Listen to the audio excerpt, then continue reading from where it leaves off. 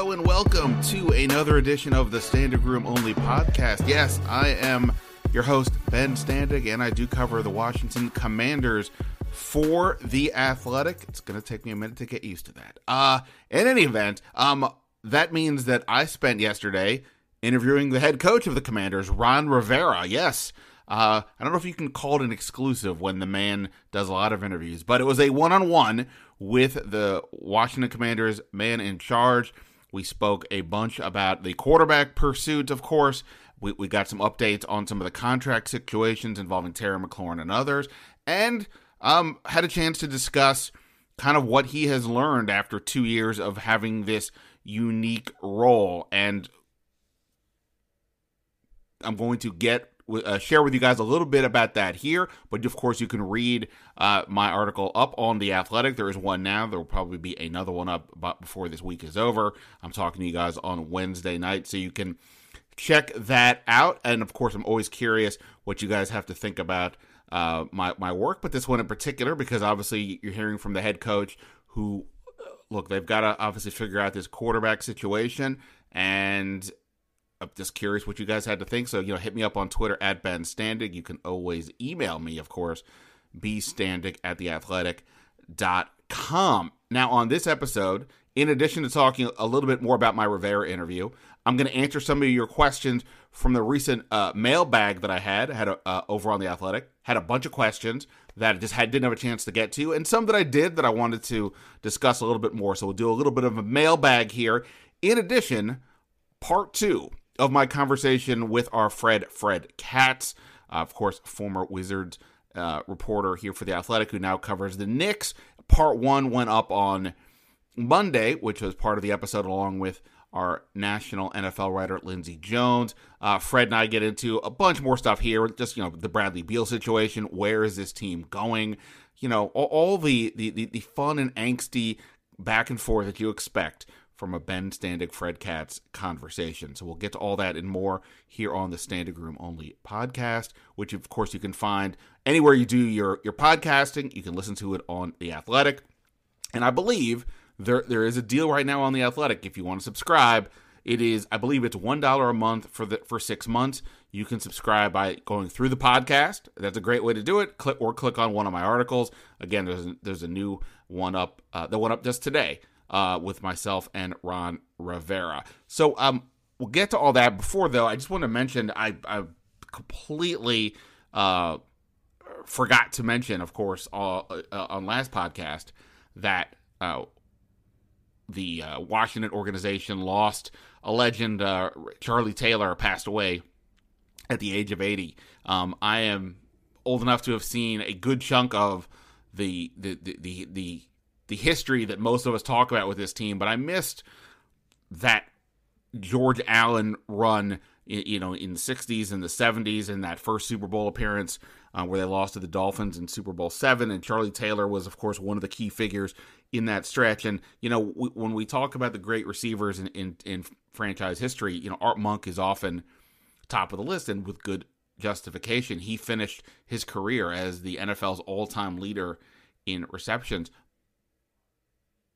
So did Charlie Taylor. Charlie Taylor also finished when he hung it up, leading all players all time in receptions. And I never had a chance to meet the man. I've only heard good things about him. Obviously, if you can watch the highlight tape and see just what a tremendous player he was and how he would have easily fit into this modern era today, where passing is a much bigger deal. In any event, I just wanted to say that, of course, he passed away at 80. A tough day for the franchise, but, best goes out to everybody, his family, fans who saw him play. I just wanted to mention that for sure. In addition, NFL Combine starts Monday. I will be in Indianapolis for that. Obviously, the NFL world is there. We will hear from Ron Rivera and Martin Mayhew there. Plus, the players, the prospects will be available. I don't know exactly sure how they're going to do it. It used to be a podium situation for everybody. I don't know if exactly that's how we'll be doing it in this how they're going to deal with COVID and things along those lines. There typically have been some limitations with how we've done things, but to a degree, the world is getting a little bit more back to normal. So hopefully we'll have the chance to have some relative face-to-face time with some of these players. Obviously, the quarterbacks, as we said, take center stage. Kenny Pickett, Malik Willis, Matt Corral, Sam Howell, Desmond Ridder. In some order, those are your top five. I know that, and those will be the guys that everybody's going to want to hear about. We'll talk a little bit more about those guys here as well. I will just say this isn't so much a mailbag question, but it's a perpetual question. Just like, okay, of those players, if available, who do you think Washington would take? And, my basic answer to this point has been, I think if they feel they need somebody to come in and potentially play pretty quickly, at least rookie year, if not sooner than later, Kenny Pickett feels like it would be the answer. The one of the Heisman finalists who had a great year at Pitt, played 5 years with the Panthers. He would be probably the choice. I think Sam Howell from North Carolina is another guy who had a ton of experience and I think could come in and potentially play. He may be, for some scouts that I've spoken with, he's a little bit further down on the list. Pickett is typically the guy you hear about first.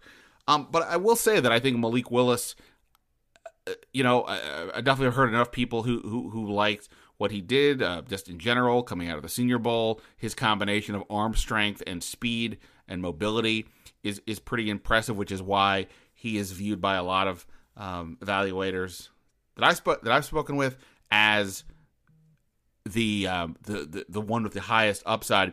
And I will just say, like, if you're saying, well, who does Washington want the most? Ron Rivera said to me that there's still a long way to go in this process. And I'm not convinced that they have a definitive answer. I'm sure there are players that they like more than others, but I don't know if they have an answer. I have had some people tell me that they think Malik Willis is the guy to keep an eye on for Washington. I do think it makes a lot of sense when you consider some of the traits that Rivera has discussed, including, a quarterback who can make plays out of the pocket, keep plays alive, make plays with his legs. Obviously, you also have to be able to make the throws, and I think people think Willis can do that. The big concern there is he's just making a big jump from Liberty to the NFL, and even some of his supporters say, hey, he probably needs to sit out his year, which is why this kind of morphs into my conversation with Ron Rivera, and we got into a few different topics. Obviously, I would love for you to read it on The Athletic, but I do want to get into just a couple quick things here. Rivera and I discussed what the composition might look like of the depth chart last year. We discussed that the possibility of making an all-in move for a quarterback, and Rivera said, hey, we know what the capital will cost to get that done. I think that they would be willing to make one of those big, bold moves, but we'll have to see if Aaron Rodgers or Russell Wilson or anyone like that is even available. I would say no at this point, but we'll have to see. Jimmy Garoppolo might be the best bet. We've talked about him. We had my colleague at The Athletic, Matt Barrows, on just recently to discuss that. We had my colleague, Michael Sean Dugard, discussing Russell Wilson. You can go back and check those podcasts out for those guys. But in terms of, what else happens? Like, what is the likely plan? Here's what Rivera had to say about the depth chart. Quote, we're more than likely going to have a veteran on the roster, more than likely have another veteran, more than likely have an opportunity to have a rookie on the roster as well, end quote. And, that may sound, well, duh. 3 quarterbacks, okay, that's fine. And 2 veterans and a rookie. I mean, what's to know about any of that? Well, I think what's to know about it is this. This is a lot of interpreting on my end, a lot of inference, a lot of tea leaf reading and things like that. But let's go through some of this really quickly here. When he says have one veteran, have another veteran, and then likely have the opportunity to get a rookie. Last year, Ron Rivera talked an awful lot about having a quarterback competition. Now, he did that largely because the previous year, he didn't have one during the pandemic altering training camp. So it was Dwayne Haskins and Kyle Allen was just kind of watching in the rears. And Rivera made it pretty clear he wishes he had done it differently and had a competition. Thus, that just became the theme of the next offseason, regardless of what happened. They get Ryan Fitzpatrick to go with Taylor Heineke and Kyle Allen. There was no competition, but he kept talking about one. Well, he's not even talking about one this time, not on his own. So, to me, there is no real sense that there's going to be a competition. And that's notable on a lot of levels, including that while Taylor Heineke, he said, is like, it's fair to assume Heineke will be around, that whoever the other veteran is will be somebody who's going to be likely over him. Now, if it was going to be a Rodgers or a Wilson, or he thought a big trade was out there, like for real, not hypothetically, but like for real, then there's probably, I don't know why you would have a rookie on the roster, right? You don't need to have a rookie if you have Rodgers or Wilson. Those are your quarterbacks for the next few years. Same with Derek Carr or Matt Ryan even, or what have you. So that doesn't make as much sense. Plus, realistically, if you're going to mention a rookie, you're probably saying you're drafting that player in the first 2 rounds. And if you're trading to get one of those bigger names, you're probably giving up your first-round pick. Even if it's Jimmy Garoppolo and you're trading your second-round pick, are you then spending your first-round pick on a quarterback at 11 in a year in which a lot of people, a lot of evaluators don't really love the upside with this class, don't automatically have any of these quarterbacks inside their top 20 or 30 picks? That doesn't seem to make sense. So if I'm trying to read what Rivera is telling us, I believe what he's saying is this, that he doesn't right now. The best bet is it's going to be somebody from the free agent class, i.e. a veteran on the roster, to go with Heineke, and then more than likely we'll have an opportunity to have a rookie on the roster as well. There may be 7 to 8 quarterbacks who get picked this year, and 5 of them appear likely to go somewhere in the top 50, give or take. So you're basically saying you're going to take a quarterback early. And I have said before, right now, this is just pure guessing to a degree, but, I do talk to people, try to get a best sense I can, that right now my guess, and I've said this before on Kevin Sheen's radio show and elsewhere, Mitch Trubisky, who has spent the past year in Buffalo under the eyes of Brandon Beane and Sean McDermott, 2 people that Ron Rivera knows very well. Mitch Trubisky, Taylor Heineke, and the rookie. And I think the rookie, the last time or 2 when I've been on with Sheehan, and he's asked me, I've said Malik Willis. Because if people who say that Malik Willis needs to redshirt a year, basically, well, okay, you can kind of do that in this scenario. I get it that we're not saying Trubisky would be some great answer, and it could be Mariota, it could be, we could have some other names as well. But the point would just be the veteran gives you a better chance to have some success next year, and Willis might have the most upside. It may be the best thing that they can do. And since I've had some people tell me that they think that Willis is somebody that Washington kind of likes, that I just think that's where I would kind of pivot right now.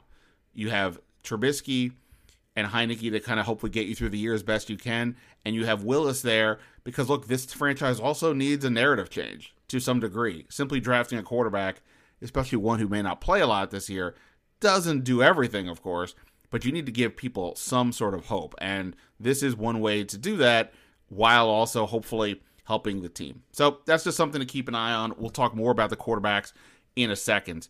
I'll just briefly run through a couple other things here that was said. I did ask Rivera about some of the other contract situations. With regards to Terry McLaurin, who is extension eligible, and Daron Payne, who's going into the 5th and final year of his deal, Rivera said that there's nothing imminent, but that he expects to have conversations with agents for both of the players at the Combine. Rivera said, quote, "We have a tremendous amount of interest in making sure these guys are with us going forward." I think for sure that's the case with McLaurin. We've talked about that. They got to figure out a way to keep him locked up. The Payne one, though, I still think is a little more interesting because of the fact that they have all that depth on the defensive line. They just paid the other tackle, Jonathan Allen, paying 2 tackles. Totally fine. It just may not be the way some teams would choose to use their asset allocation. And you have Montez Sweat and Chase Young coming up over the next couple years. If you do trade for a big-name quarterback, you probably have to add some significant player. One of the defensive linemen makes the most sense. But, we'll see how that goes. In any event, Rivera seems optimistic about getting something done, or he certainly is hopeful at that, so we will see how that goes. Anyway, check that out. go check out that article. As I said, I should have another Rivera article up as well. In this one, I will just say that there's a Joe Gibbs appearance in the article as well. So you can check that out on The Athletic. Now, I wanted to get into some of your mailbag questions that I either didn't address in full or didn't have a chance to get to at all, and then we'll get to my conversation with Fred Katz. Let me just start. Let's just kind of go through the list here. Willis G asks, and first of all, of course, many thanks to everybody on the who subscribes to The Athletic, who contributes in the comment section on these mailbags here on the podcast. I try to engage on the comment section. Sometimes I'm sure I get a little short. I don't mean to. It's just, you put in a lot of work, and then first comment you read, somebody's questioning something, and I just, can lose my mind for half a second. But I appreciate the feedback and the interaction. And the support. So Willis G asks, QB is an obvious need, but what position do you think needs to be addressed most, assuming the quarterback position gets solved? And it's a good question, because it's a weird thing. While I think Rivera can be overstated when he says that he thinks their roster is essentially a quarterback away from competing, I don't know that he's completely wrong in that if you re-sign J.D. McKissick, which I believe they hope to do, and if they determine that Wes Schweitzer is an adequate replacement for Brandon Scherff at right guard, assuming Scherff is not back, then what other positions are we talking about here? We know that they need a Mike linebacker, and that's something I addressed in my latest mock draft, where I kind of said, okay, if they get a veteran quarterback at the 11th pick, could you go with Nakobe Dean, the linebacker from Georgia, who was really the leader of that national championship defense? They could obviously go with the veteran as well. It's not ideal to draft a linebacker 2 years in a row in the first round. But also, Dean is really good. McShay has him, I believe, as his sixth top prospect on the board. Everybody seems to have him somewhere inside their top 20. So that made sense to me. So linebacker to me would be the number one need, in part just because of what Rivera has said to us, that he doesn't see Jamin Davis or Cole Holcomb playing that spot, and they're going to need that spot to go forward. Now, Bobby McCain's another safety. I know Rivera really likes him and that they would like to keep him as well. That to me is a position I feel like you could make an upgrade as well. I wrote the other day in a storyline article that if Washington can't make that splashy quarterback move, they do have a lot of free agent money. What else could they do? And one name I floated was Tyrann Mathieu, the great safety with the Chiefs. Now, I don't know that Mathieu will be available, would be interested, or that Washington is interested, but I just think that he is such a difference-making player for teams. Like, if you have a chance to get that guy, I really do think he could be a huge difference. Could really help turn this thing around for that defense that obviously dropped off dramatically. I believe they went from third in DVOA per Football Outsiders to 27th. So that to me would be a position, whether it's Mathieu or not. I feel like that's a spot where you could upgrade. But if they stay with McCain, I'm not going to say that that's like a mess or anything. And I've previously mentioned that at running back, they that they need a little bit more, even if Gibson and McKissick are back. So that's something to keep an eye on. And then you have receiver. So on the one hand, I've had some people tell me they think Washington is looking to make a splashy move at receiver. No, I'm not saying Devontae Adams or necessarily somebody at the top, but looking or top of the free agent list, but looking to get somebody else. So that's something to keep an eye on. On the other hand, when I spoke with Rivera, and I didn't put this in the article, we talked about the receiver room. And, I guess to a degree you could say, of course, he's going to be optimistic about the guys he has, but he did speak optimistically, of course, about Terry McLaurin and about a healthy Curtis Samuel and getting more out of De'Ami Brown in a second year. He also said Cam Sims is a guy he acknowledges they just don't get the ball enough to, and they need to figure out why is that the case and how do they work on that. And they're going to get Logan Thomas back. If they get another receiver, I think that's reasonable. I know people have commented that I always seem to knock the idea of adding a receiver. I wouldn't say that. It isn't so much that I'm knocking the notion of the receiver. It's just that you're going to probably pay Terry McLaurin. You've already paid Samuel, and I think a good quarterback can make receivers, ordinary receivers, better. They don't have a great quarterback, so then that's a little bit of a problem. But yes, it is a position that warrants probably more attention these days because of the rules in the NFL.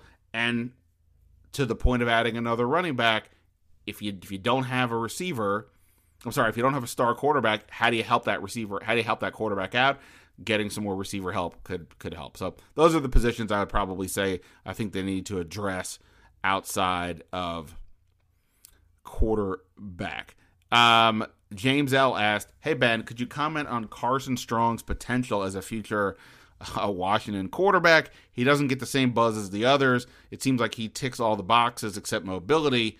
Is he any less mobile than some of the other guys who've been around for a while?" I think the answer might be yes. Carson Strong has some significant knee issues. He had his cartilage replaced with a cadaver cartilage. That's hopefully medical science is pretty good these days, but that seems significant. He throws a nice ball. He's very accurate. 70% of his passes completed in each of his last 2 years. There were some throws he made in the first day at the Senior Bowl I thought were as pretty as anybody else's out there. But I also heard some significant questions about that mobility. Some scouts did not like the loft he seemed to be putting on the ball to make some throws down the field. I think to me he seems to be a clear sixth in this group. I don't necessarily know that he's going round 2, maybe day 2, but I don't know about round 2. And it just doesn't, if Rivera's talking about a mobile guy, I just don't see that this is the answer to that. But look, if somehow they don't take quarterback in the first couple rounds or the first 5 are off the board when they decide to do something, well, Rivera's saying they're going to take a rookie, so that would be a rookie. And after Carson Strong, really not a ton of other options. So I don't necessarily think he's a great fit for Washington based on what Rivera has said, but he is one of the top, he's basically the 6th quarterback in this draft, it appears. So that is something to consider. John T. asked, what's been the reception to the new name? I'm not impressed. At least they didn't pick the Washington Generals. Fair enough on that. Look, I feel like I probably had the same experience that a lot of you had. And that is, I really haven't met anybody who's been like, wow, all in on this name, great name, excited for it. At best, it's kind of like, all right, it's fine. It's whatever. We're all kind of accepting that over time we'll get used to it. We're just not there yet. And that was my thought. Then this week, the Washington Post put out results from a citywide poll that showed close to half of D.C. residents have a negative view of the team's name, with 32% disliking it and 17% saying they hate it. 4 out of 10 residents are positive about the new name, but only 5% claim to love Commanders, and 36% saying they like the new name. I honestly would have guessed the percentage would be higher. If you're telling me it's only 50% essentially of people that they really don't like it, that actually doesn't seem as bad as I would have guessed. Because, a lot of us didn't like the name football team. 18 months later, or 2 years later, we're all kind of like, it's fine, whatever, we're used to it. So I think Commanders will get there as well. So I don't know if I took this as to being as negative as maybe the headline suggested about, half of the people polled had a negative view. I just thought it would be higher. But anyway, that would be, I think, this a fair sense of where we're at with regards to this name. I will just mention one thing here. Part of the problem is, it's not that just people have to get used to Commanders. It's the second name they've had to get used to since the original change went down. And, if Dan Snyder had been more responsive, I guess, to the reality that at some point the name was probably going to change. We didn't necessarily know it would be the summer of 2020, but at some point that was going to happen, most likely, even though he said he would never change it. A responsible thing to do, I think, would have been to commission a focus group to see what else can we, whatever they did to figure out how to come up with the name, have a plan in place so that if something were to ever happen, you have at least some head start. Because once you chose to pick a new name, the process takes as long as it did, about 18 months, give or take. That's what the experts told us. That's the way it played out. If he had a name in mind and, gone through this process from this, before all this happened, instead of going from the original name to to football team, then to Commanders, could have just gone straight from Redskins to Commanders or whatever. And then we would have been now 18 months to 2 years into this, and now we'd all be going, it's fine. But instead, we have to wait, and hey, that's just part of the deal, I guess. Let's see. William D asked me, William D asked me, do I think that the Commanders would ever consider making Chase Young part of a trade to get a top veteran quarterback? Now, I did answer this in the mailbag, and we did talk about it, I believe, in the last episode. But I just wanted to mention this here in regards to the quarterback situation. I understand, obviously, it wouldn't be ideal to trade Chase Young or any of the players on this team. There are some good talent. The question you just have to ask yourself is, make an example, if Seattle calls you up and says, hey, you want Russell Wilson? Here's the package we want. 3 1s and Chase Young. You can counter with something else, and that's fine. But if Seattle stays with it, and that's the offer, you have to make it. Are you making it or not?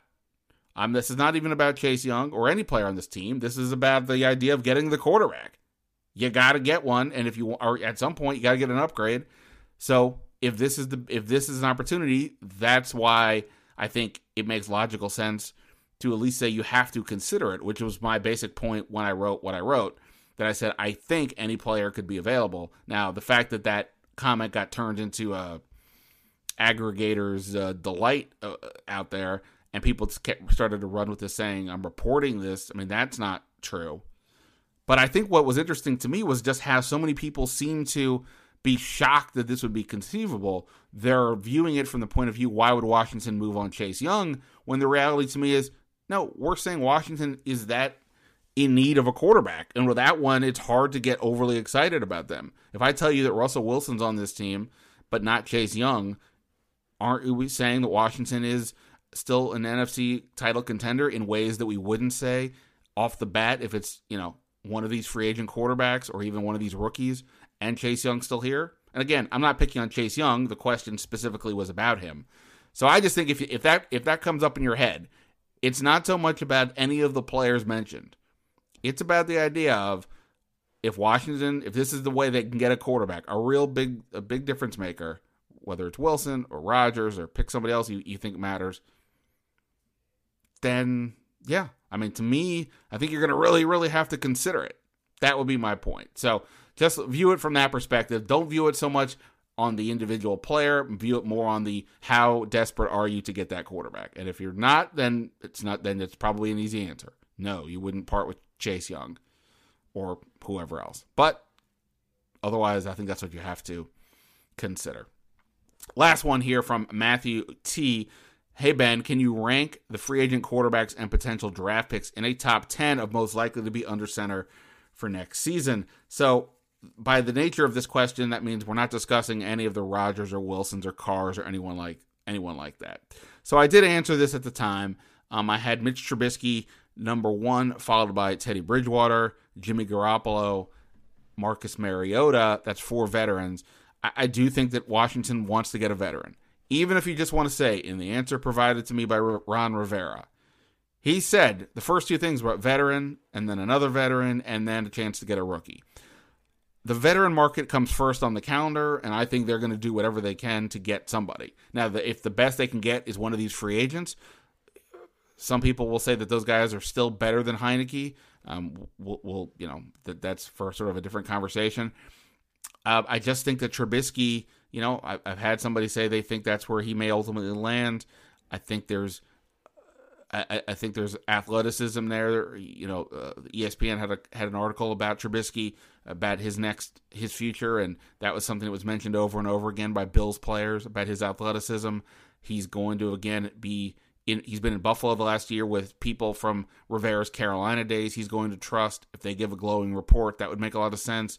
So I just think that Trubisky can make a lot of sense for Washington. Again, I'm thinking sort of like a 2-year deal, maybe $14, $15 million, maybe the second year is a team option or something along those lines, or minimal guarantees, whatever it is. So that would be, for me, I think, an interesting way to go. I understand Trubisky's not going to be sexy. I get it. None of these guys are.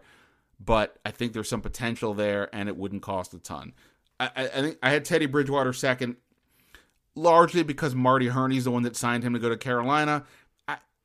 Bridgewater's been passed around enough at this point where I think we all kind of know what we're getting with him. If Washington truly has a strong group everywhere else on the team, I think maybe Teddy Bridgewater works, but for me, I would probably try to look somewhere else. 3, I had Garoppolo. Again, we'll see if the Niners ultimately do trade him with Trey Lance. Do they decide Trey Lance is ready to go, or maybe they're going to get Tom Brady? Who knows? If the cost is a second and say a fourth for Garoppolo, maybe it's more. I don't. Then I think the real question is: are you going to extend him beyond? He has 1 year left on his deal. He's probably going to be the best guy available, realistically. So I think you have to look long and hard at it, but so will other teams as well. Marcus Mariota. I can make the case he's the number one of these for Washington because he can make plays with his legs. I think there is some hope that he can be a pretty solid quarterback, but he gets hurt a lot just like Garoppolo does, and that's been a big knock on him for sure. Number 5, I had Kenny Pickett. I think if I had to do this again, I would probably flip this around. I probably would have Mariota 2 behind Trubisky, with Garoppolo and Bridgewater, but on some of those top 4, I could flip those orders around either way. But for the 5th, I'll probably go with Malik Willis at this point. Again, I sort of interpreted the question of who would actually play, and I don't know how much Willis will play, but in light of some things that I've heard around the league, and also Rivera saying the idea of 2 vets and a rookie, you can therefore have Willis just kind of get ready and not feel the pressure to use him. So that would be my top 5. There's other guys, Jameis Winston, obviously Taylor Heineke is somewhere on the list, Pickett, Corral, Sam Howell, Desmond Ridder, who I had going in the second round to Washington in their mock draft. I think some people think he might move up higher than just being the 5th guy off the board. He could be a first-round pick. So we'll see how that goes. And I'm not even getting into the Carson Wentz's of the world. I guess I will just say, though, in that case, if the Colts make him free, on the one hand, yeah, Carson Wentz could be an interesting quarterback, but I don't know. If he did not get the vaccine last year, that seemed to be a point of contention with the Colts to some degree. And, we know what happened here last year with Washington. We know Ron Rivera was very outspoken about that. I just don't know that I see Ron Rivera wanting to go down that path again. So, anyway, that would be my answers for that group. But as Rivera also said to me, there is still a long way to go in this quarterback discussion. So don't get too worked up just yet, no matter what we're hearing. But I'm going to stay on top of it. That's kind of the gist of what I've heard so far on a lot of these guys. And we will see soon. And look, the Combine is here. We'll hear a lot about these players. How did they test? How did they do in interviews?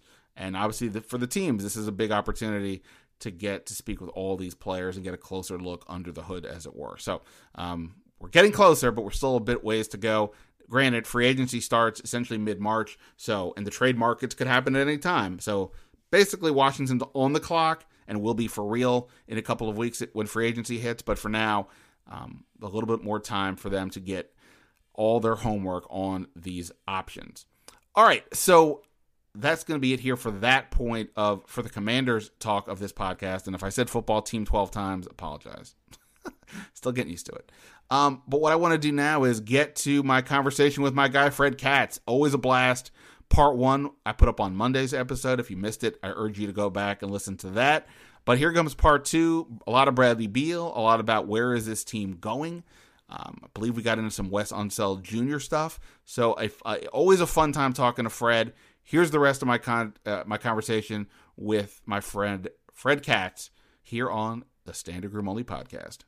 So here, one thing that always gets discussed is, okay, if Bradley Beal stays with the Wizards and signs the Supermax, he would get a projected $242 million over 5 years. Pretty good. If he signs with another team, he can only sign for 4 years and would be getting roughly $179 million. So that's like a $63 million gap between the two. Okay. And everybody points to that and says, well, I mean, who's leaving that kind of money on the table? And you're right. Obviously, for any of us, that's insane that you would do that. However, it is still $179 million. It isn't like 242 or he's working at Chipotle.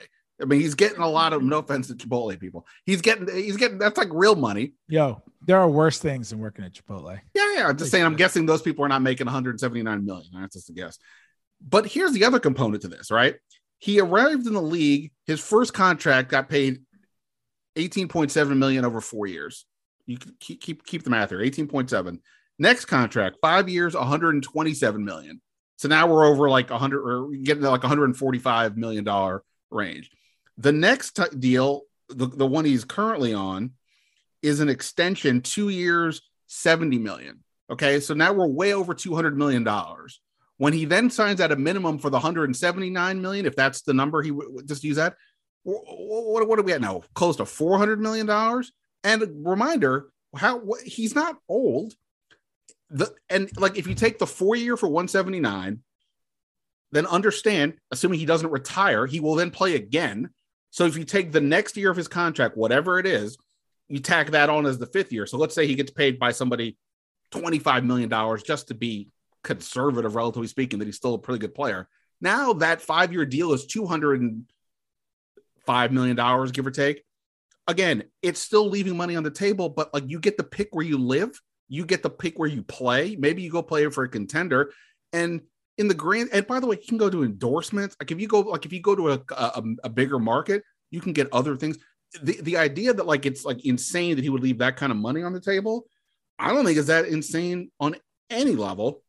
And like, to your point, who knows what he wants to do. Now, again, the likelihood is he stays for a lot of the reasons that you just said. Those are not about money.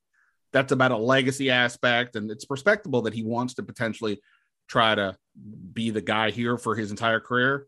Great if for him. But I'm just saying, the idea that the money is the factor, I don't buy it at all. I buy it. I think the 5th year is a factor. Well, I mean, it's a factor, but I'm just saying it can't be the factor. I don't know if it's the factor. I think it's maybe I'm wrong. I think it's a series of things. But I think the 5th year is like a real true variable in his thought process. Well, let me ask you this. I mean, obviously it is on some level. He could have just signed a 4 year extension now with this team for basically. And to be clear, by the way, for those listening, not to you, he can't sign 5 years with another team. He can only sign 5 years with the team that he's currently on. And so if the Wizards had traded him to Team X, then Team X could offer him 5 years this summer. The Wizards didn't trade him. So now the Wizards can offer him 5. And if anybody else wants to sign him, they can only offer up to 4. So that's why the 5th year we're talking about specifically. Sorry. So go ahead. What's the sense? And I have not paid any attention to this, and maybe it's just way, way too early. But now that we know that Bradley Beal will be hitting free agency one way or the other, and we now know the landscape of how the rest of the league is looking because all these deals have been made, and obviously things could change depending on how people perform in the playoffs. What's the sense of like what teams are going to be in the Bradley Beal hunt if in fact he's actually willing to listen? Like, is there a sense like right now, like, you know, I said Miami, I'm just making that up because everybody wants to play for Miami, but was there any sense of any teams out there that could be interested or would have the space or the wherewithal to do anything? I mean, the thing with this summer is that there aren't very many teams that have legitimate cap space. There are some others who opened up more space, but they're not the types of teams that would necessarily be going after Bradley Beal or have a legitimate amount of, have a legitimate reason to get Bradley Beal or a legitimate pitch to Bradley Beal. It's like the Portlands and those teams of the world. Let's see. I will, we'll call some of this up right now. I mean, obviously, we know the Lakers are, in theory, kind of maxed out for the rest of time. Detroit can create space, Orlando can create space, Indiana can create space. San Antonio, Portland, Oklahoma City has the Shai Gilgeous-Alexander contract, which is, I think people think of Oklahoma City as like, oh, they can take on any team or any contract because they have for the last couple of years, but that's not really the case because the Kemba Walker buyout. They're paying Kemba Walker like $30 some odd million because of the buyout there. Plus they have Shai Gilgeous-Alexander's max kicking in. They could do it, but it's tough. And then you just kind of have the possibility of sign-in trades. I mean, if a team like, say, the Knicks really, really wanted Bradley Beal, which I haven't heard Knicks Bradley Beal stuff. You hear Knicks Donovan Mitchell stuff. You hear Knicks Damian Lillard stuff. I haven't heard. Well, I mean, they have RJ Barrett, right? I mean, that's, they're kind of in the same general mold. I mean, you could play Beal at the 2 and Barrett at the 3, and you could do it. I mean, they play Evan Fournier and Barrett together, so you could do that. And by the way, don't you love me wins. telling the Knicks insider what they should be doing? Go ahead. Well, I have not heard any Bradley Beal Knicks stuff at all, but they're a team that if they wanted to do it, I think like if they were dying to just get off as much space as possible, I think they could probably figure out a way to do it.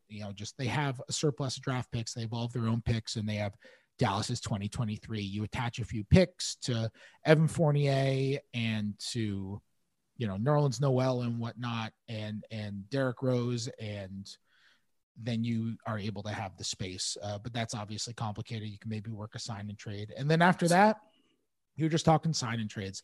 Miami is over the cap, would have to be a sign and trade. If he really wants to go to Miami, forces his way to Miami, maybe you just like sign and trade Kyle Lowry or something like that. He really wants to go to Boston, tries to force his way to Boston, then maybe there's a sign and trade on the table with guys there, with Marcus Smart and some other guys or whatnot.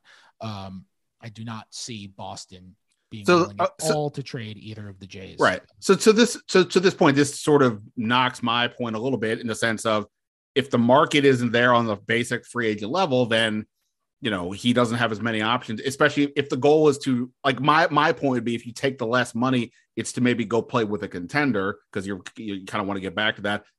What you're talking about, none of those teams overtly seem to be in that mix. So that's works against what I'm saying to an extent.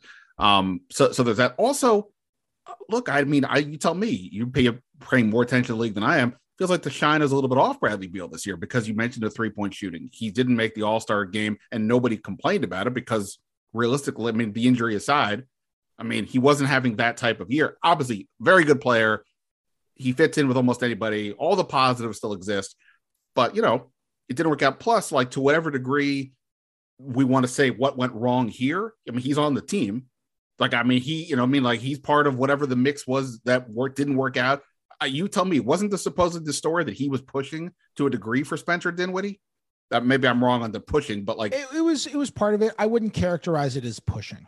Okay, just he was like, he was. I think it was more like, and this is my read of the situation. I think it was more like, hey, here are the available point guards.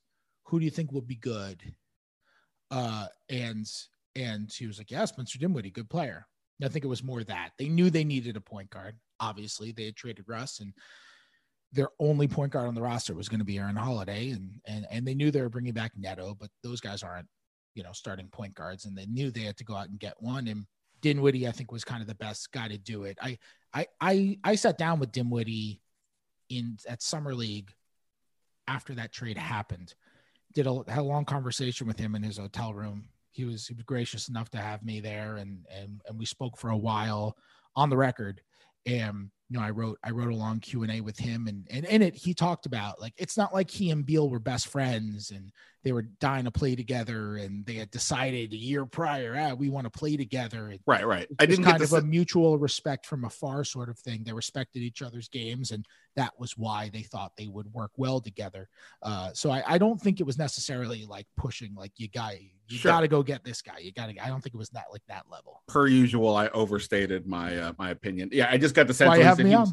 Yeah, right. I got the sense that he essentially was like, it seemed like it was more than just endorsing that. There was like, yeah, but okay, either way.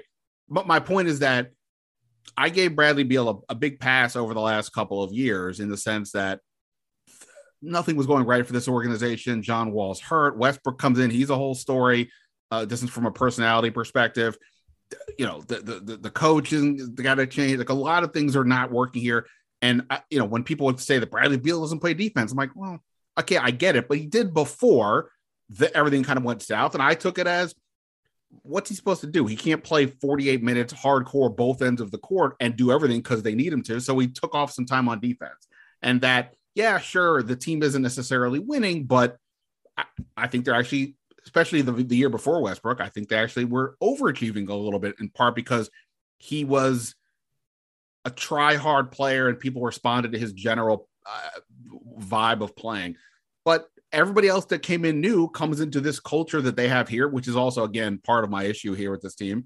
There is no real culture because from ownership down, they sort of bent over for the players from John Wall and Beal, like, do whatever we can do to satisfy them, as opposed to establishing standards from the top down and saying, this is what it means to play for this organization. Thus, when new people come in, they have an expectation, the way it sort of works with Miami or maybe successful businesses in general.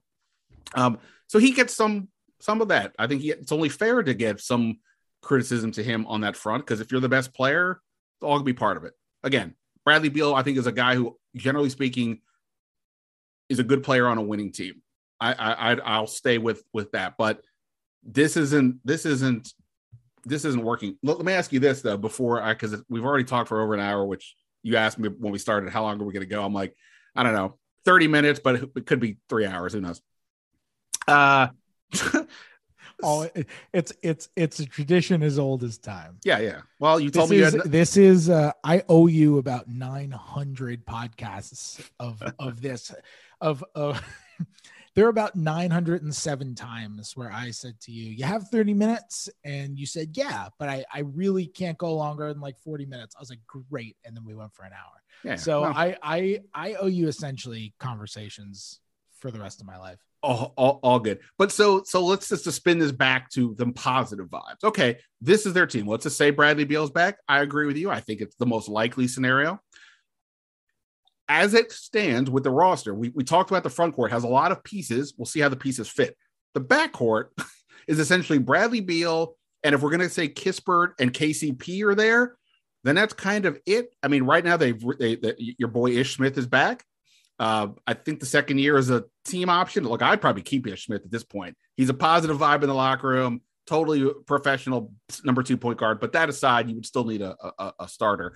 So what do you think they can do or should do or consider to get that? Because the point guard's a big deal. I think one mistake they've continued to make is not telling Bradley Beal to go back and play the way you did when John Wall was a healthy version, where you're more of the off the ball guy. I talked about this with Tommy Shepard when I had him on the radio. He even seemed to say that we are kind of trying to push him more in that direction. Bradley Beal on the ball, especially late in games, is not really a great thing. Even though he's improved a lot as a ball handler, I think it would help with shooting. But that aside, they have to get another point guard. So what's your view of that? Like, is this a draft pick for where this team is at? Is this somebody in free agency you think could make some sense? What's the move that you see this many months out to complement Beal, Porzingis, and so on? It's a great question. I don't know. Yeah. I don't know the answer. It's a great question. I don't know the answer to it. I don't know who the answer would be. They definitely need a point guard. There's no question. I mean, I watched the game against Brooklyn last night, and it's Neto and it's Ish Smith. Ish Smith's done a pretty good job for them. But it's Neto and it's Ish Smith, and neither of those guys is to trade Montrezl Harrell for Ish Smith. And look, Montrezl Harrell absolutely enjoyed the first 20 odd games of it. Things kind of went south after there, maybe wears on guys, whatever. But to bring him back, to swap him for Ish Smith, the ultimate locker room chemistry guy, there's not a greater vibe change that you could possibly make. Right. That was like the ultimate, like you traded Montrezl Harrell, who was clearly a problem in their locker room, for the guy who watches Everybody Loves Raymond before games. Right. I don't know what the John Hollander PER stat for Chase Hughes for reporting one of my favorite anecdotes ever on the Wizards beat that Ish Smith watches Everybody Loves Raymond before games. Like, does John Hollander have a PER rating that stands for personality? Because that's what we need to deter. Because the Wizards, from that perspective, won that version of the trade. But yeah, okay. But that aside, keep Ish as your number 2. We're all good with that. They still need the starter. I think like that's the thing. It's hard to project like what they even have, because not only is there the front court jumble that we just discussed before, and even if Beal stays, the point guard's a huge deal, obviously, because of it's the one position I think on any team that you really have to have. It's the closest thing to the quarterback in the NFL. You really have to have something there that makes a lot of sense. I know some teams, like say the Lakers, or maybe the Lakers are a bad example, but some teams the point guard is effectively another position. But who's the primary ball handler, and can they distribute? And especially at that spot, we don't know who that guy is. And I think they got to solve that in a big way. You could trade for John Wall. Dude, I mean, I really want to see Westbrook and LeBron together in the playoffs, so I did not want to see that happen. But man, it would have been amazing if they had said, screw it, we're trading Westbrook for Wall and giving up the first, to see how that would have played out. It is hilarious. I know. I mean, look, this summer you got Ricky Rubio, who's hurt right now, but is going to be a free agent, was actually having a great year for Cleveland before he got hurt. Tyus Jones is hitting the market, but he's been so good for Memphis, and I have to imagine they would prioritize bringing him back. Patty Mills he has a player option. I don't know what he's going to do about that. Dennis Schroeder is always a free agent, is always attainable. These are guys who maybe you go after for the mid-level exception. Rubio might cost you more than the mid-level exception. You might not be able to go get him. I'm not sure. And I have to imagine Indiana would have interest in re-signing him because they got his bird rights when they just traded for him for Karis LeVert. So I have to imagine there'd be interest there from Indiana.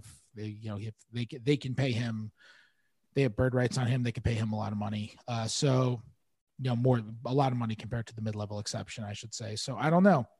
I don't know what the move is. Maybe there's a trade out there, but you're right. They do need a point guard. Hey, what was their justification? I didn't see this. What was their justification for the Aaron Holiday trade? Because that was weird. They dropped from 22 to 31. We talk about Tommy Shepard making good trades, but that was such a weird one because as part of the Westbrook trade, they dropped from 22 to 31 in the draft so that they could get Aaron Holiday. And then they just gave Aaron Holiday away at the deadline. So what was the justification for that? I don't honestly know if I wasn't in on the Tommy Shepard press conference afterwards. So if it was addressed, I didn't notice it, but he wasn't playing much prior to like the Beal injury. Like he was the guy, like they went from, he was getting a lot of DNPs when they basically were kind of going with, we got to get our best players on the court, more or less. He was the guy not playing. Then once some of the injuries started happening or they needed some depth, he started to play a little bit more. I think they recognized it just wasn't going to work out. It was the one part of that whole smorgasbord that I remember in the moment. And I liked Aaron Holiday coming out of UCLA, and I liked him a little bit in the league. The one part was like, wait, you just moved down 9 spots for Aaron Holiday. You could have, like, he and Ish Smith basically are making the same money. You could have just kept Ish Smith as a re-sign. And I don't like playing the game of, well, if you'd stayed at 22, you could have drafted these guys. But like watching the game last night, you could have hypothetically kept Ish Smith and drafted Cam Thomas, who's playing good minutes for the Nets. And there's a couple other guys. What's that? Quentin Grimes. Yeah. And there's a couple other guys. And again, you never know how that would work out. We can play that game. I think they might have just liked Isaiah Todd at 22 and they knew he'd be around at 31. And they figured, why not get him at 31 on a 31 overall contract as opposed to a 22 overall contract? Sure. And he's obviously the X factor in this whole situation. All he's done so far this year is his most notable achievement has been getting suspended by the team for, I think, contract detrimental or whatever the term was for a minute or two there. So we have no idea where he's going to be at. That's a total wild card. But yes, that was the one thing that I was like, I don't know. And then they give him away for cash. Even the Montrezl Harrell part of this, the first part of the year, he was arguably their best player on a pound for pound basis the first 30 games. And they traded him away for the guy who was the backup point guard here last year. So that wasn't necessarily, I mean, as we just discussed, good from a locker room perspective. And I would imagine on some level with Beal that these were preemptive Beal moves as well. You could not, the one thing I was concerned about was them being stubborn and thinking this is a good group. I was like, you better get rid of something's off here. Something smells in Denmark.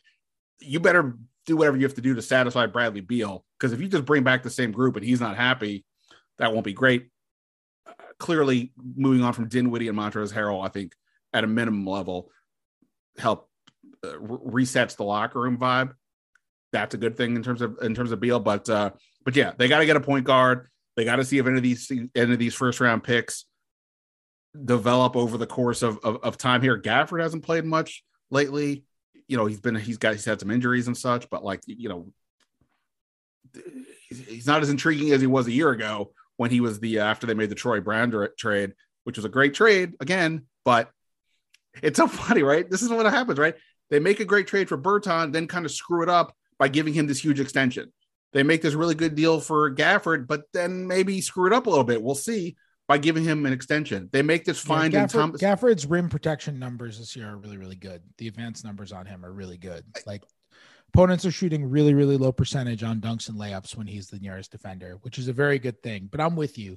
That extension, the weird part of that extension for me wasn't even necessarily the money, even though, look, this is more my personal bias than it is like a condemnation of that contract specifically. But I'm just kind of a believer that rim diving centers who are reliant on others to create offense for them, unless they're a ridiculously high end of that sort of player, like say Rudy Gobert, Clint Capella, like they are going to be all defense guys.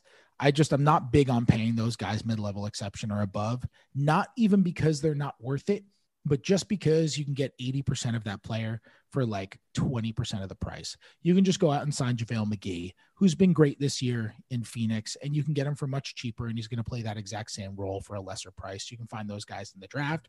Or as the Wizards learned, you can just go out and you could trade Troy Brown for Daniel Gafford. Like those sorts of trades, if you identify correctly, are out there. Like the Nets made Nick Claxton available at the deadline. You could have gone out and gotten Nick Claxton, on a cheap contract. Like those sorts of players, you can find them. You can find them in the second round. You can find them in free agency. You can find them on the open market. And I just don't necessarily believe in paying that kind of money for that kind of player.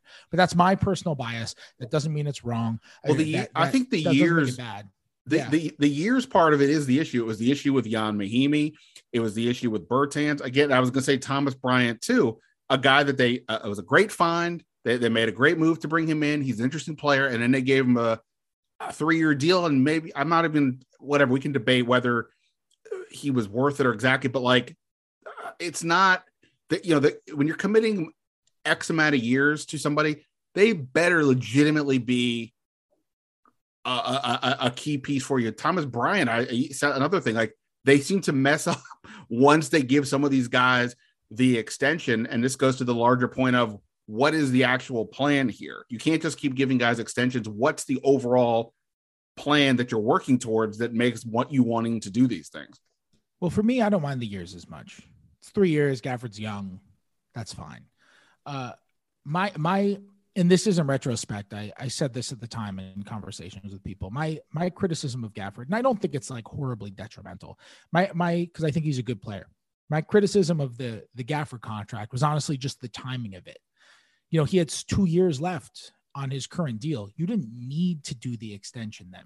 The only reason you would feel the need to do the extension then is if you feel like 2021-22 is going to be some sort of massive breakout season. Like he is going to have a Clint Capella level season and you're not going to be able to extend him for this number. But I didn't think that was at least I personally didn't think that was a realistic possibility for this year. I thought Gafford could come out and be better than he was last year, but I didn't think he'd come out and be like an all defense caliber guy, one of the 5 or 6, best centers in the league. I didn't think that would end up happening. And that's the reason you give out that contract, to protect against Gafford having that kind of year. Cause you could extend him. You could have extended him again this upcoming summer too. And it would have been fine because he would have had another year left on his deal.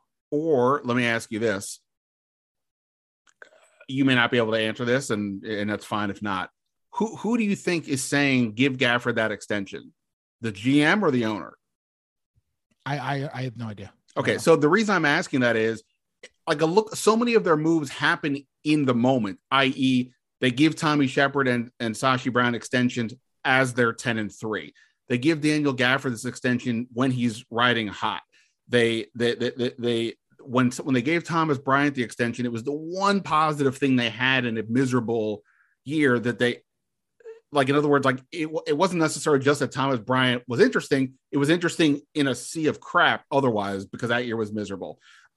Even Bertans, I said they should have dealt him at that trade deadline without knowing what offers were there, because if you didn't, his side had all the leverage. And this is like part of my thing. Like, it just feels like they either react too much to the moment, or put themselves in a bind where they kind of have no choice. And, to a degree, they're here with Bradley Beal now as well. That would be my only wonder as to your point of the timing on Gafford. Did somebody above Tommy Shepard say, hey, this guy is awesome, look at how popular he is, we're not letting him leave, get this done? And then that's what happened. Because you're right. When did you say the extension kicks in?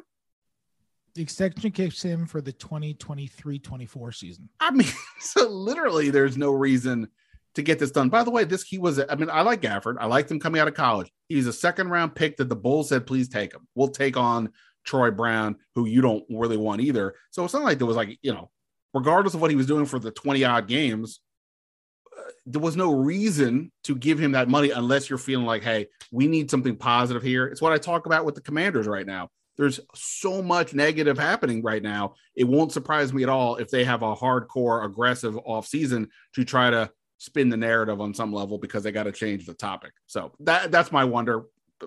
We don't know. I could be wrong. Maybe Tommy Shepard signed off and said, 100%, this is what we want to do. But it feels like there's a lot of reacting to the moment as opposed to what's the plan to do something here. My thing that I'll disagree with that you said is I don't think I think the Thomas Bryant contract is fine. I think it's fair.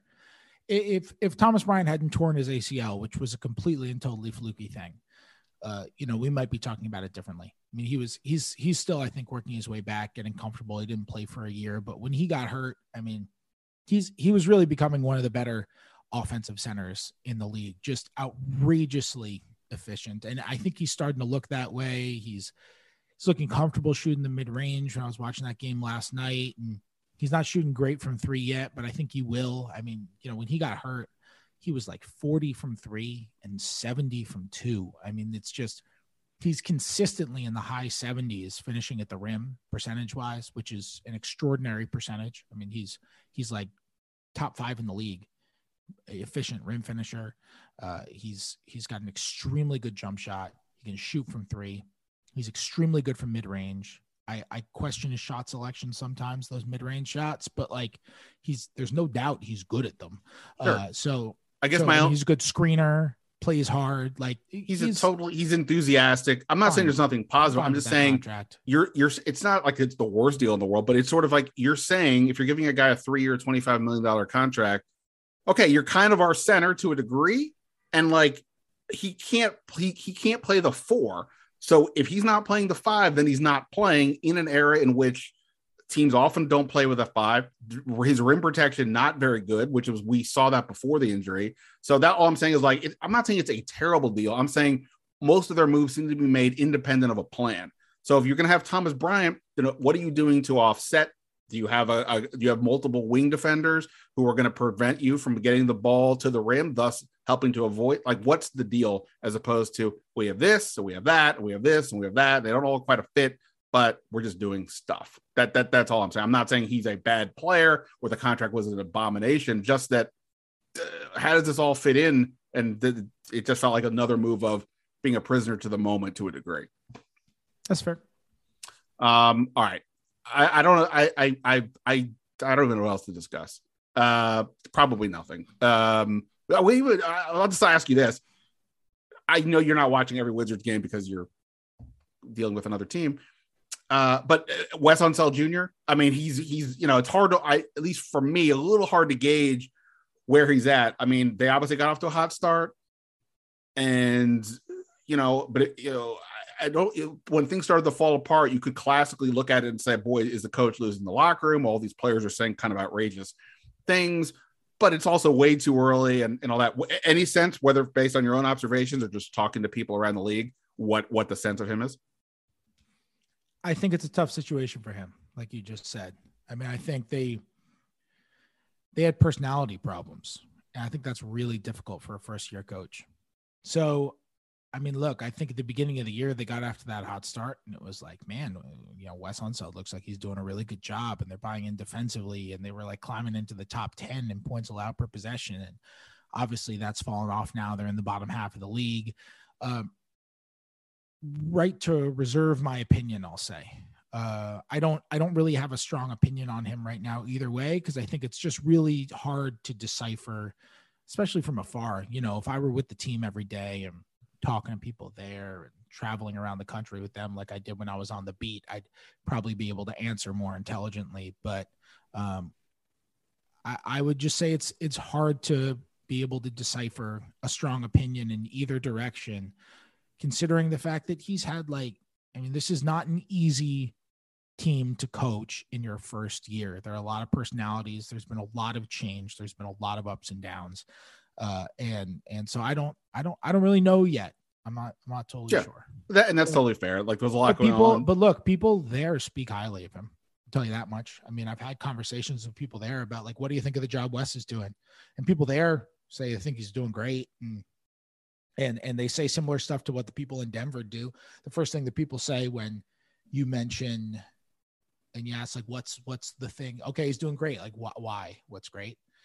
First thing people always mention is that he's very prepared, how prepared he is for everything. And, his work ethic and just kind of how often he's in the building. So that's obviously a very good sign. And I think the people who know more than me, the ones who are there every day, the people in the building, the Wizards people I've spoken to, speaking very highly of him is a very good sign. But it's just hard to tell from the results. They're, like we said, there have been 19 versions of the 2021-22 Wizards. And you're still dealing with, it's a little bit less this year, but you're still dealing with the COVID situations. There's a lot going on for sure. I've not heard anything negative per se. I was just curious because you're talking to people more than I am. I don't just mean basketball people. I just mean people in general. I don't really talk to anybody except for Lenny and whoever my guest is. So I don't know what's going on. Anything else we need to discuss? You got any All-Star break plans? We didn't really discuss your crazy team. But I am sitting down doing nothing, and I'm thrilled about it. I saw the Stephen A. rant the other night after they got incredible got lost a huge lead to the Nets. It's interesting. I look, if you need to go, we can stop. But I don't need to go. These two teams, they're very different in many ways. Like the Knicks are playing in New York, the ultimate mecca city for anything, let alone an NBA team. And you mentioned before the fan base is they're irate. This one here is just kind of numb. But in a lot of ways, it kind of feels they're sort of similar. They both have this belief that or at least they're feigning the belief that they're close. And the Knicks were, what were they, the 4 or the 5 seed last year? The 4 seed? 4. And I kind of felt a little bit false fronty to me because I don't think Julius Randle is one of the best 15 players in the league, but he was really good last year. And Thibodeau can kind of wear on you, as we all have seen over time. But okay, that said, it's obviously a disappointment where they're at. But it's these both two teams, they're constantly well, can we make this move? Can we make that move? It's they can't get out of their own way on some level, and it's almost appropriate that they're both next to each other in the standings. Oh, you know what I wanted to ask you? Somebody asked me this question to ask you, and we're this deep into it. He'll never know if I asked it anyway. The fact that the play-in thing now exists, right? I will never say a team makes the playoffs if they're the 10 seed. Somebody will fake the banner and whatever, or try to sell you on that. But do you think that's made it worse for, say, the two teams that we're dealing with because of the fact that, even right now, the Wizards have they won 3 of their 5 games since the deadline. It doesn't matter that they beat a completely shorthanded Nets team twice, and I think the Pistons was the other win. And they lost to an Indiana team that's shorthanded. They're still in the mix to make the play-in. So are the Knicks to a degree. Do you think that is kind of, I understand the positives of it, but do you think it's, for our teams in particular, it's working against them because it's giving this false hope to quote unquote keep playing basketball when it's, what are we talking about here? Yes. Yeah. I mean, I think that's probably true. Let's go out west for a second. let's answer that question by talking about the Sacramento Kings. Oh, yeah. Who are currently 22-38. They have a 367 winning percentage. Some quick math into my calculator tells me they are on a pace to lose 52 games. And yet they just traded their second-year point guard, who was averaging 14 points and 7 assists and might be an all-star one day, and is like 21 years old and is looking better every time I see him, for Domantas Sabonis, who's an excellent player. I'm a huge Domantas Sabonis guy. He's really good. He's a deserving multi-time all-star. He's one of the 3 or 4 or 5 best passing big men in the league. He's one of the 3 or 4 or 5 strongest players in the league. He's a ridiculous rebounder. He's extremely skilled around the basket. He's an excellent all-star caliber, multi-time all-star caliber player. He's great. That's not the team that should be trading for him. It is not. And certainly that's not the team that should be trading the guy who is the point guard of its future, currently on a rookie scale contract for him. 3 more years, including this one, of a rookie scale contract for him. Now, Sabonis is an excellent player, and I actually think his contract is extremely team friendly. It's like $18 million a year or something like that, $19 million a year. That's an extremely team friendly contract for a player of that caliber. He basically makes the Spencer Dinwiddie salary. Like he's that, and he's that good of a player. He's excellent. But what's that doing for you? Might help you make the play-in. But if the play-in didn't exist, it's not doing anything else for you. Right. It's not helping you build a team that can really compete for much. I'll tell you what, you go into a play-in game, or, maybe you get lucky. You win in the play-in tournament. You get the 8th seed. De'Aaron Fox and Domantas Sabonis are just getting pick and rolled to death for 4 to 7 straight games. There's no question. Probably closer to 4. I mean, I don't know what your future is. And then Sabonis is an unrestricted free agent, and you can either overpay him to stay in Sacramento, or you can let him walk, and you just lost potentially 7 or 8 years at least of Tyrese Halliburton for a couple of years of Sabonis when you were not ready to take in Domantas Sabonis. And also, by the way, you just paid Rashawn Holmes a lot of money to be your center on a deal that, when you gave it out, people generally thought was an overpay, because you don't pay that much money for a rim diving center, even though Holmes was coming off of a really good season. It's just, yeah. And the Kings aren't even in the play-in right now. I mean, Portland is tanking and went young, and they've won 4 in a row now with this like plucky upstart group. And Anthony Simons looks as good as CJ McCollum, quite honestly. He looks great. Yeah. And in Sacramento, at the time that we're recording this, is 4 games back in the loss column of Portland for 10. And they're still behind San Antonio, and they're still behind New Orleans, who just got CJ McCollum and is trying to win.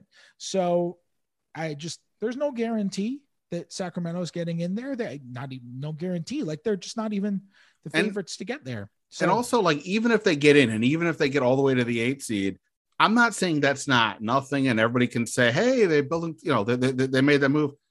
But to what end? Like, I was watching the Wizards Nets game, the last game before the All-Star break, and like, I get the home team announcers are going to spin everything positively, but like, they're talking about how, hey, the Wizards, because they obviously took care of the Nets late in the game. Hey, they should just look at what the Celtics are doing, and how the Celtics have had this winning streak, and you can emulate that. And I'm like, the Celtics have Jason Tatum and Jaylen Brown. They could beat anybody in a first round in a series. I'm not saying that they would, but they would have a more than puncher's chance to pick whoever you want.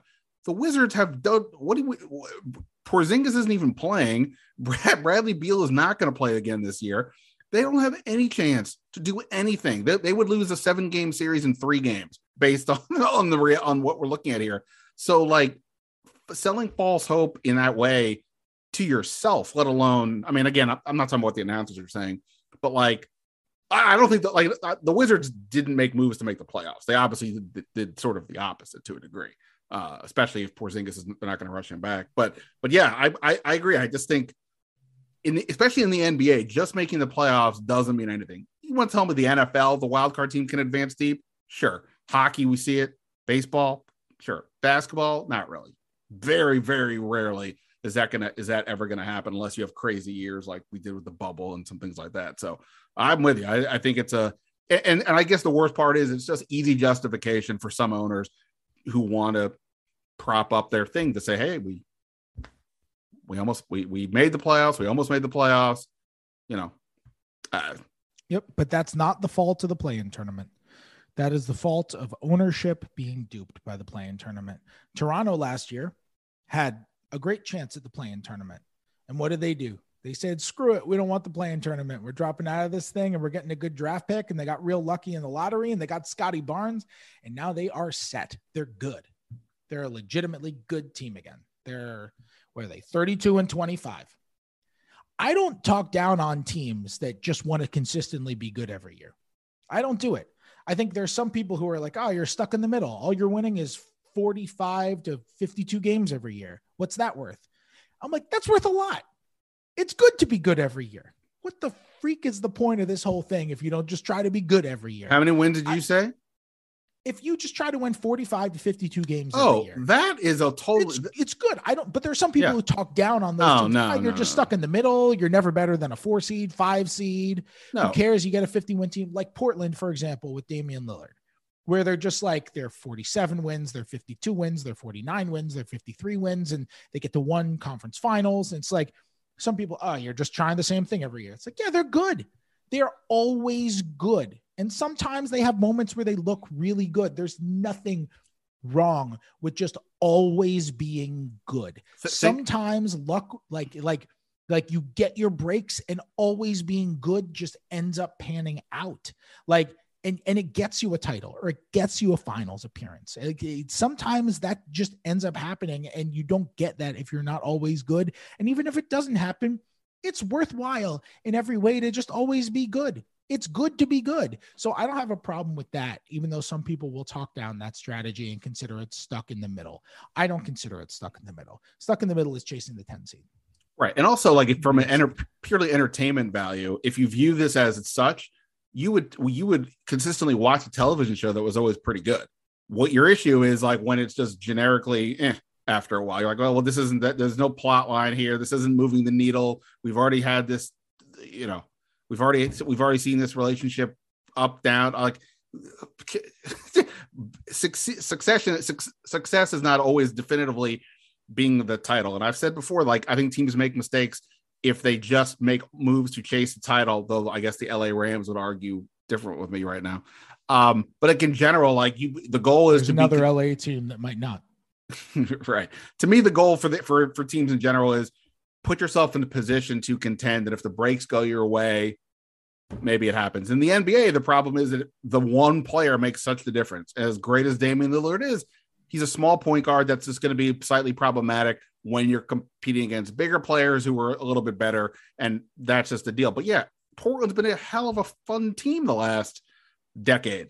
People had a good time here when Wall and Beal, like that. You talked before about that Wall, Beal, Gortat, Nene, Markieff Morris era.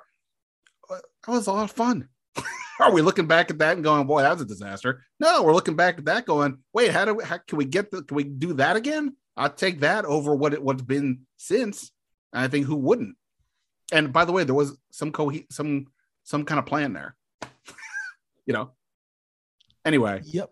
All right, enough out of this. Anything I'd say anything to promote at this point, you could just talk about how you're going to be in Biosphere 10 and nobody would know because nobody's listening at this point. But anything you would like to mention at this point that we need to know about? Yeah, I would like to plug Ben Standig's great work at covering formerly the Washington football team. Wait, you're a bit guy. Do you like Commanders? Where does Commanders come from? Sure. I guess the gist is the commander in chief. It's a military type deal. Washington D.C., powerful city. Sure. I mean, it's fine. Right. That's fine. That's the basic reaction. It's fine. Is the positive vibe. Yeah. I don't feel very passionate about it in either way. Yeah. The blurbs on the post Washington football team. Oh, I thought it was fun and different. 100% you did. And honestly, I kind of miss it now a little bit, even though I couldn't stand writing it. Oh, I liked it. The Washington football team. I thought it would work. You just call them the football team. I thought it was fun. I like that team name. I thought it was like a great quirky thing, just like a team with no name. It's great. It was like when Prince just became a symbol, you know? Well, at a minimum, it was unique, and that's the thing. Commanders just feels very generic. If you just said, "Hey, do you want to go watch the Commanders tonight?" You could be like, "What is that? Is that a high school team? Is that the local arena league football team?" Like, I don't know what is the Commanders. I don't know what that means. It's like the name of a team that you would like create in your Madden season when you're creating a team. The Commanders, right? In the Replacements movie, if they had just called them the Washington Commanders, you'd be like, "Oh, sure, I get it." Exactly. That's exactly right. Yeah, I'm fine with it though. It's fine. Here's the thing. Most of these team names, people are so passionate about it. Every time there's a new team name and every time there's a new arena name. And most of these team names, if we just like if they were just an expansion team and they sprouted up, people would be like, what the hell? You know? Like most of the team names don't make sense. Like the Utah Jazz makes no freaking sense. It's because they were in New Orleans. It's the funniest one ever. It's the funniest one ever. No one has ever been like, I'm going to Utah to get some great live jazz. Like, no, that's never happened. That makes no sense, but no one cares because it's so old that it's part of our mind. It doesn't grate on us. Right. The Los Angeles Lakers makes no sense. They're the Minneapolis Lakers because Minnesota is the land of 10,000 lakes. That made sense. This makes no sense, but we're fine with it because it's just a thing that we've always known, you know? Yeah, 100%. In 20 years, the Washington Commanders team names are good. That's my take. My take is no team name is good. Yeah, the Green Bay Packers. What's that doing for anybody? But it's been around for 8,000 years, so we're used to it. In 20 years. People clowned like the Pelicans when they made their name the Pelicans. I was like, what's wrong with that? Pelicans are an indigenous bird to Louisiana. Makes perfect sense to me. It's fine. 100%. In 20 years, we'll be good with the Commanders. That said, I don't know if we'll ever be good with Wizards. Wizards is really bad. When I went to the game, I said to somebody, I was like, hey, because it was right after the Commander's name at Switch. I said, hey, congrats. At least for the moment, you guys aren't the team whose name people are complaining about. The key word being there for the moment. Wizards is bad. Raptors is kind of dumb. Like Raptors was a moment in time. There. Yeah. Raptors was a moment in time. Jurassic Park was a thing, and people got crazy, and it was like, okay, yeah, that's a bad one. All right, well, look, like we have teams named after colors. What the hell are the Cincinnati Reds? The Red Stockings, right? Yeah, they were the Red Stock. Okay, they're named after socks. Is that better? And then we were like, you know what? Socks is weird. There are 3 teams in baseball originally named after socks. There's the Red Sox, there's the White Sox, and there's the Red Stockings. And we're going to pretend like Commanders is this massive injustice. It's fine. It's just fine. All team names are stupid. This is my new take that I'm developing right now, and I feel good about. All team names are stupid, but Wizards is pretty bad. This is going to be the perfect tagline for this podcast episode, because even though we're talking about the Commanders, people assume we're talking about the Wizards. So great. I'll just use that as the tagline. That'll work out. Fred, great catching up. Hopefully this conversation doesn't send the Wizards down on another tailspin, because they can't go they don't need to go backwards even further after we talk, but we'll hope for the best. Good luck on the Knicks. I have no idea where your team is going, but at least you're going on a break. So that's good news. Thank you for having me. And you can check out my work in The Athletic if you care about reading the Knicks. Otherwise, just listen to Standing Room Only and enjoy that incredible Commanders coverage. Oh boy. All right. Many thanks to Fred Katz for his time. And of course, thanks to everybody here for the questions that they asked in the mailbag, and just, hit me up on Twitter and elsewhere. I really appreciate the support. Even the people who disagree with me or whatever. Hey, as long as we're all cool and everybody has respect for each other, what are you going to do? Different opinion makes the world go round, so they say. So all good on that front as well.